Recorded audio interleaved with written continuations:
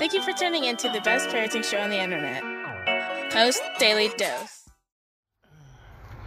Hey, good afternoon, Facebook family, and welcome to another episode of Post Daily Dose with me, your trusted parenting advisor, faithful guide, and servant on the healing journey. What's my name? Big Papa Brian Post, coming to you from another beautiful Crescent City day. It's kind of overcast, kind of gray. Actually makes me want to sleep, but it is what it is. I'm not one of those people who the fall sets in and they're like, oh my gosh, I feel so energized because it's the fall and it's cloudy and it's overcast. I'm not that dude. When the sun goes away, I want to go to sleep. I want to go to bed. So, wanted to pop on here real quick. Been spending a little bit of this afternoon with a couple of my dear friends, Harold and Edna Crawford. So I've been a little emotional. They're probably gonna be more emotional. So, Harold and Edna have been with me for almost, I've known them for the better part of 15 years. I met them a long time ago, and they came out to Virginia they were my first healing home parents, and so they came out and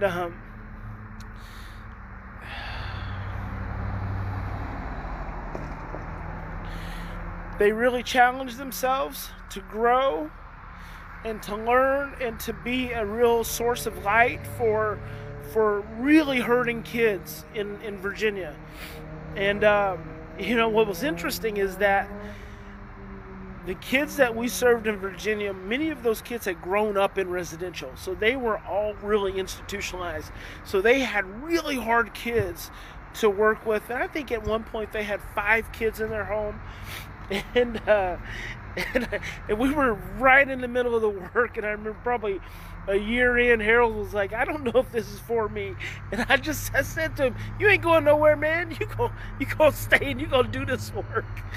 And he said, you guys have to, if you ever see Harold's Facebook or his picture, he's like got the big white afro, and now he's got a big white beard.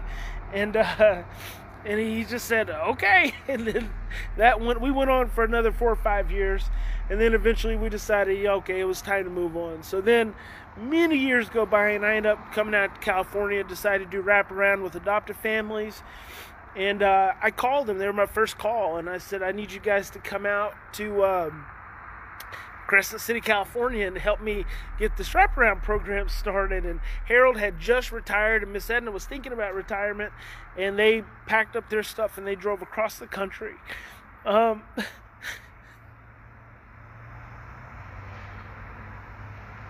To help support me, to support these families. And I think it's probably a rare thing in your life to meet 2 more exceptional people. They're just angels. They are just angels. And it's now been over a year, and it's time for them to go back home and be with their grandkids and their kids, and I'm just really sad to see them go, not because I'm sad that they're leaving me, just because I love them. And I hate to see them go because I love looking at them. I love seeing them. I love being able to depend on them. They're 2 people that I trust unequivocally, and I'm excited and I'm happy for them to go enjoy the rest of their lives and their retirement or whatever. And we'll continue to stay involved and stay in touch and in connection, but it won't be the same because they won't be here with me. And so, it's been a fantastic experience with these two really exceptional people.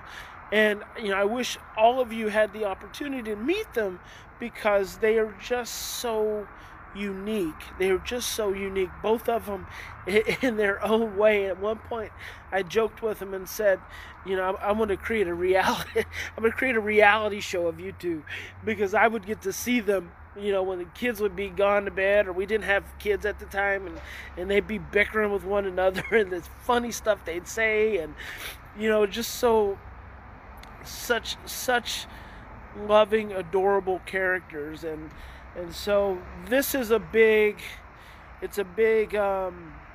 transition for me. And it's just like, and it's great. And tears for me don't represent anything bad. They represent goodness, because I don't mind letting it out and just, kind of just being where I'm at.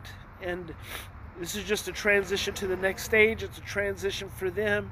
It's just hard to see them go. And I know everyone that they have encountered just love and adore them. And they just truly two special people. And so I just want to kind of honor them and acknowledge everything that they've brought to this work.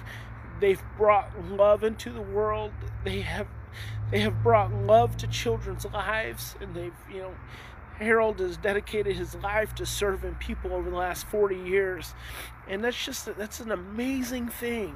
It's an amazing thing, and so I just want to honor it, and so I'm honoring it, and I'm sharing it with you guys, and I will miss them very much, and so that's all. I don't have a lot more to share today. I'm gonna go spend a little more time with my friends and just enjoy my time with them. And I hope you guys are doing fantastic. I hope you're not letting stress and fear create too much havoc in your lives, because it very easily does. It's the only thing that creates havoc. The only thing that creates havoc in your life is stress and fear. And the only thing you have to do when stress and fear shows up is just stop. Just stop and slow down and ask a very simple question. What would love do? When you're stressed out and you're overwhelmed, and your kid's stressed out and overwhelmed, if you'll just stop and ask yourself, what would love do right now? And just like really listen. A lot of times you're going to be like, I have no idea what love would do. And that's the point. And until you sit still long enough and wait for the message of what would love do, you don't do anything. You just don't do anything. So you ask yourself, in the presence of that stress and that fear and that overwhelm, what would love do? And if you can't hear that voice, and a lot of times it's a really small voice, if you can't hear that voice, don't do anything. And I know you feel like you have to do something, but that's fear telling you that. It's fear telling you that you've got to move, that you got to control, that you got to survive, that someone's going to die. But none of that is true. Just stop and ask yourself, what would love do right now? And then do that thing when you hear that voice. And if you don't hear it, you just don't do anything that day. Keep meditating on it. Keep thinking about it. So anyway, there you have it. Remember, in any given situation, we always have two choices. We can continue to react from the same blueprints of stress, fear, and overwhelm, or we can stop, we can slow down, we can take 3 to 10 deep breaths, and we can choose love. And I hope you guys will choose love in every possible moment. And I'm going to let Miss Edna get out of here without making me fried chicken one last time. Miss Edna makes the second best fried chicken in the whole world. Mimi, of course, makes the best fried chicken in the whole world. Miss Edna, second best. Close, but second still. So I'm going to let her get out of here without doing that. She would actually make, if I said, Miss Edna, you got to make me fried chicken, she would make me fried chicken tonight. I'm not going to do that. Never. God bless you guys. Big Papa loves you. What's today? Doing training tomorrow, 9 to 5.